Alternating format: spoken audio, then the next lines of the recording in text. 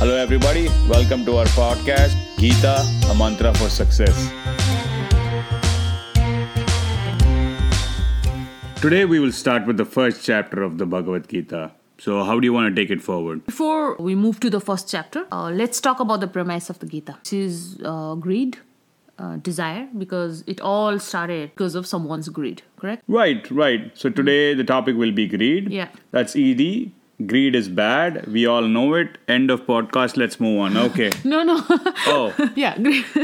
Okay, let's get it right. Whenever we say the word greed, everyone knows that it has a negative meaning. Even that story of that greedy king who turned whatever he touched, including his own daughter, into gold. Oh, you're talking about the Greek mythology, the Midas touch. Yes. But Midas touch is actually considered fortunate, especially in the business world. Yeah? Yeah, someone is said to have the Midas touch when they can't seem to fail. And actually, most people would love to have the Midas touch. Exactly. So that's what I'm trying to say. And on one side, we are quick at telling that greed is wrong. But at the same time, we all desire for that touch, the Midas touch. So those are kind of conflicting viewpoints. So, I want to debate or contemplate if the desire is indeed wrong. That's how I want to start. Like, what do you think? Yeah, it reminds me of the Wall Street, the movie, Wall Street, where Michael Douglas plays the character Gordon Gekko. Oh, no. I don't want to go as far as Gekko's character in that movie. I mean, that is Wall Street. Let's not go there. But yeah, that reminds me. He has one dialogue in that movie. He says something like greed is God or good. Something. He says greed is good. Greed is good, right?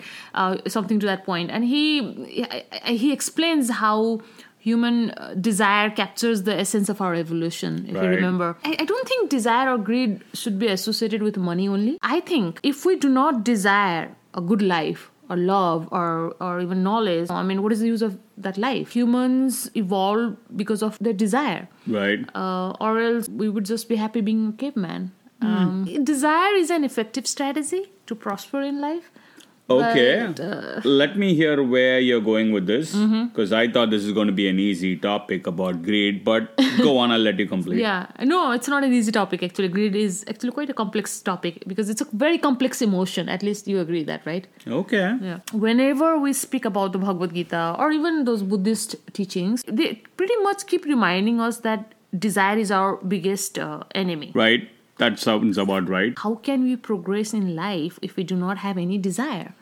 I think you're confusing between ambition and greed. Really? Yes. It is good to have goals and drive. It is good to think of progress, but there is a fine line between ambition and greed. I generally distinguish desire or greed into two categories. One is creative, or you can say the positive way, which could be the dream or the ambition. And the other one is a destructive one. Being ambitious is good. It motivates one to be innovative. If somebody, let's say, I dream about owning a company, and to make my dream come true, I'm willing to put in the work and work hard, that's a good sign. Okay. But destructive greed is a little different, and I think that's what the Krishna and Bhagavad Gita or Buddha are trying to make us aware of or be cognizant of. So you remember the 99 Club story, right? Which one? I don't remember. Okay, so let me just tell you. It's a quick story, but I think it has a good moral. So there's a king, and obviously being a king, he's like super rich and leads a luxurious lifestyle, but he's pretty much unhappy. Okay. One day he notices one of his servants singing happily, and the king is like, how are you so happy? Yeah. And the servant is like, I don't have a lot of needs. Okay. I just need a roof for my head and some warm food, and I'm happy. So the king is not convinced, so he asks his advisor, hey, what's the deal with this guy? And the advisor is like, Your Majesty, your servant has not passed the 99 Club. He's like, 99 Club? What is that?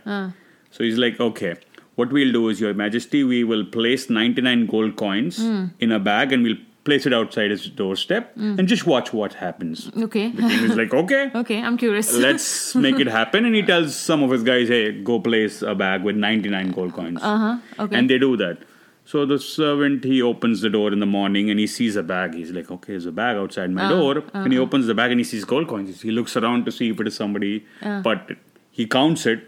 He starts counting, he's happy, and he's counting 1, 2, 3. Then he reaches 99. His happiness actually kind of turns. You'll think, why? He didn't have anything. He has 99. Now he should be happy. But his focus is like, there should technically have been 100. I think one is missing. And he's busy looking for that one coin. And he's no more the happy person. Then the advisor is like, see, Your Majesty is officially joined the 99 club.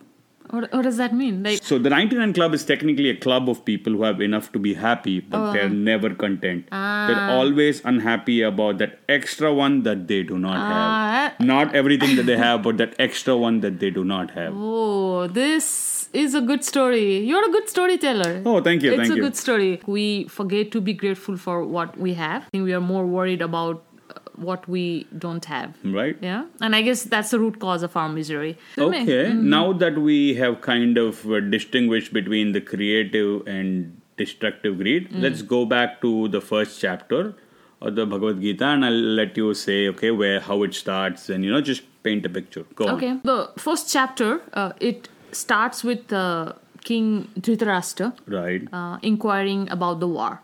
You know who Dhritarashtra was, right? Right. He was the father of the Kauravas. I mean, especially Duryodhana and his other 99 sons and uncle of the Pandavas. Okay, go on. Yeah. First verse of the first chapter. It actually starts with King Dhritarashtra asking his advisor Sanjay about the war. Sanjay had received some supernatural power.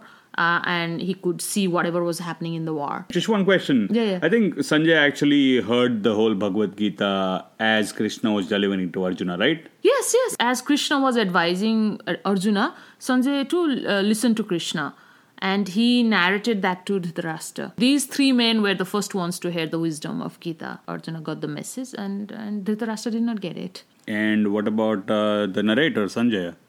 I think he got it, but he does not express his opinion throughout. He is very unbiased. He just says whatever he sees. He's more like a news anchor of older times.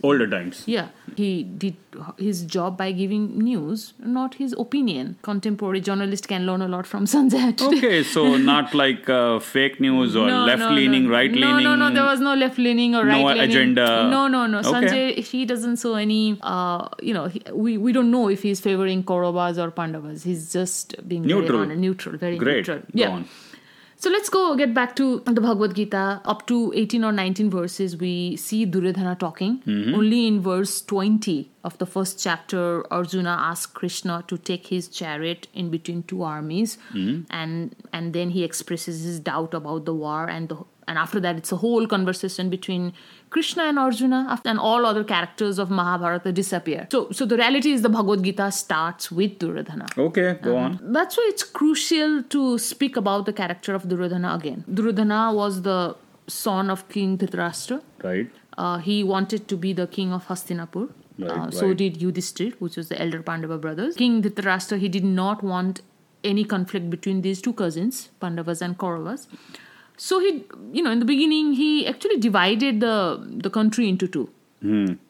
He gave that prosperous land, Hastinapur, to his son, Duryodhana, and some barren land to his nephews. So obviously, Pandavas were not happy with such treatment, but they accepted their uncle's offer. They worked hard and they kind of thrived in that barren land. So right, and I think, had it stopped there, Kauravas they had Hastinapur and Pandavas got Indraprastha. I think that was still an acceptable bargain. Yeah, let me just stop you for a minute here. Okay. Duryodhana, obviously had a lot of entitlement issues. What? He had entitlement mentality, right? Why? He wanted to be the king. If you remember the story of Mahabharata, Hastinapur had a council, like the Jedi Council, so where people used to come along and kings were selected, like in Bahubali. And Bahubali. they have tests, they have skills based on people's merit and their qualification. You are selected. I mean, you still have to be of a kind of royal birth, but it was not a birthright that, you were born to this person, so you would be. And, the eldest Pandavas, Yudhishthira, he had actually passed all the tests. He was more qualified than Duryodhana. But Duryodhana was felt really entitled to the throne. And that was the problem. He said, hey, I think I deserve the kingdom and should be handed over to him. So you call it an entitled mentality? Of course. He did not want to work for it. Even during the war, he was relying on everybody else to fight for him, right? Taunts Bhishma, he taunts his teacher Drona, and he says they should fight and win the battle for him. He asks his best friend Karna to do the same. He never speaks about himself winning the war. It was always, you do it for me and give it to me because, hey, win it for me because this is what I deserve. That's pretty much his attitude. Very interesting. Yeah, I mean, he always demanded others to do things for him. That actually reminds me, even in that court, during the dice game, he actually ordered his brother Dushashan to go and bring Draupadi to the court. Also, the game was played by his uncle Shakuni. He was just sitting there. Oh my god, yeah. And so it's always others who committed crimes or sins, whatever, on his behalf. Everyone, good people, bad people, Right. they entertained such a spoiled brat. And one thing and the other led to that war. Makes sense, and eventually he died because of his own arrogance and entitled mindset. But he was a very jealous man. Yeah. Usually, entitled people are shallow and jealous. That's usually how it works. Really? Why so? Because they are lazy, they don't want to do the work. They just want others to serve them on their plate. See, the people who are usually willing to work, they're busy working. They're not petty. They're not looking at who's doing what. They don't have time to get jealous. Entitled people, on the other hand, are lazy and they're always victims in their own mind. Not in reality, in their own mind. In their mind, they're like, I deserve success. It's about me. I need to get everything, but I don't want to work for it. And of course, we can't get everything in real life. So they end up being envious and jealous. And unhappy. Of course. Yeah. I mean, Duryodhan was a very jealous man. He could not see Pandavas happy. It was always about him, right? Right. He just did not want to share. He wanted everything that Pandavas had. I mean, come to think of it, he had already taken everything from the Pandavas. He had taken their kingdom. He had already insulted their wife in the court. He had sent them to the jungle, but he was still not very happy. Of course. I mean, he was not even close to happy. How can he be happy? There's no way we can get everything in life, right? So, for example, let me just sidetrack. I watched Narcos on Netflix. It's a great show, but it's about these drug mafia, mostly starting in Colombia. So we're talking mostly about Pablo Escobar and the other people at that time. So they were smart people, but ruthless. Okay. They knew how to run a global business, illegal business, but still it was a global business. But they all meet their downfall. And as you watch the show, you can see how they are messing it up and how they are making it worse and worse. And it is going to end up, in their downfall. They just want to steal and had total disregard for other people. And it was greed and envy at the highest level. And they're smart people in the beginning. They are smart, ruthless, a little crazy, everything. But yeah, that's pretty much it. But envy and greed at a very different level. But you're talking about immoral people, right? They run illegal businesses. So basically, even if you are in a legal business, are you telling me you are as bad as those dons if you steal from others? No, so let me just stop for a second. In Narcos, see, they're killing people for their own benefit. It was all about greed. But stealing is bad regardless whether it's in legal business. Narcos was the highest level of craziness in murder. We're not talking about that, but stealing is stealing. It's bad regardless. But being greedy is more of a loss for you than others. That's a lot of wisdom for today, I think. Yes, okay. So let's go back to the topic of the podcast. So we'll go about the fine line between ambition and greed. Greed is when you start stealing from others for your own benefit. Shall we kind of agree with that and go on? Yeah, let's agree. So I guess that's how the Bhagavad Gita starts. I mean, Duryodhan always wanted to steal from Pandavas. Again, as I said earlier, it opens with an inquiry from Dhritarashtra asking Sanjay about the events unfolding at the battlefield. Right. And through Sanjay's narration, readers are introduced to Duryodhana's selfish nature. And once the Gita establishes Duryodhana's character, it moves to Krishna's role as a charioteer. Great. So, and then I think we should kind of slow down. I think this is enough information to process for people. For today, we will discuss Krishna's role as a charioteer maybe in our next podcast. Okay. Can I just take like a minute and just summarize kind of what we discussed? So pretty much what we said was, hey, there is creative greed and destructive greed or desire. Creative desire, which also is kind of like ambition, dream is good, and it kind of is necessary to excel in life. It makes us innovative, creative. Yeah. We want to progress, but we also lift other people along the way. Then there is destructive greed. We're always thinking about what we don't have. We want what others have. We feel entitled. We are jealous. We are selfish because we don't care about others as long as we get what we want. Right? And that leads to being unhappy and miserable because of the entitled mindset. Yep. So here is the mantra for success today. This podcast is called Gita Mantra for Success. So we thought we'll at least give one mantra for today. Okay. Successful people have a sense of gratitude, and unsuccessful people have a sense of entitlement. That's a good one. I love it. Thank you. But you forgot the bigger lesson from your 99 Club story. Go on. Be grateful for what you have instead of worrying about what you do not have. Perfect. I love it. That is awesome. Yeah. Okay, so let's end here today. And in our next episode, we'll talk about Krishna's role as a charioteer. Yeah. And I think there's some interesting stories about that as well.